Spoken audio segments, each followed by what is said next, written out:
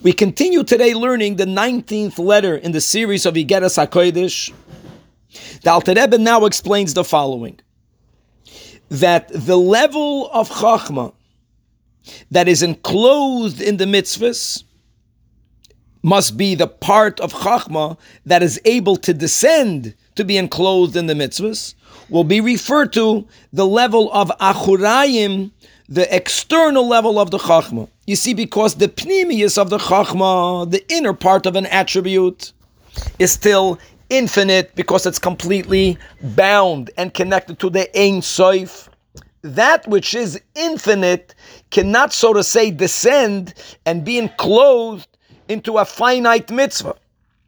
It is always the lower level or the external level of the higher world that, yes, the Bechinas of Achurayim, the Chachma, is able to go down and to manifest in the garment of the mitzvahs. And as an example, the Neshama gives life and expresses itself in all of the 5 different levels that we have access to, and going from the highest to the lowest. We have the power of understanding, moichin. We have the power of feeling, midos. We have the power now, or the garment of thought, machshava. We have the ability to speak, dibur. And then we have the ultimate power of maisa, of action, of deed.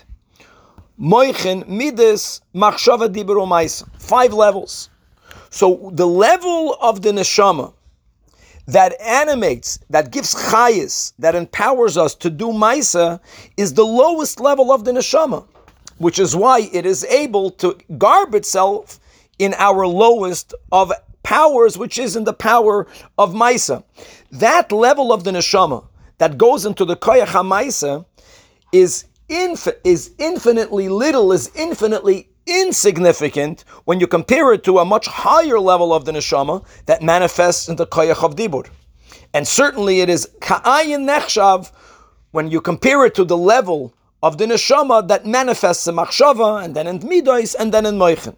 In other words, it is the lowest level, the most external level of the attribute of the koyach, which is able to garb itself in the lowest of levels.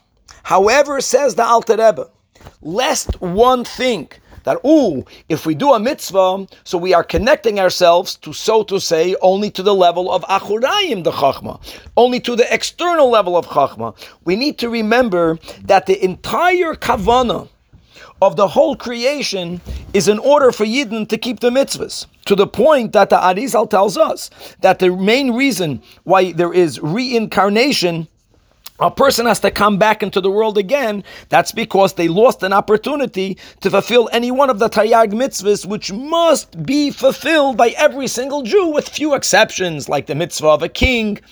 There's only going to be one king, so you can't have all of the neshamas fulfilling those mitzvahs, but at a rule, the kavanah is dafke, us fulfilling the mitzvahs, even though, truth be told, as we are explaining, it has in it only the level of Achurayim, the Chachma, because the pnimius of the Chachma, which is light, which is on such a deep and high level, it remains infinite because it remains connected to the Oir Ein Sof.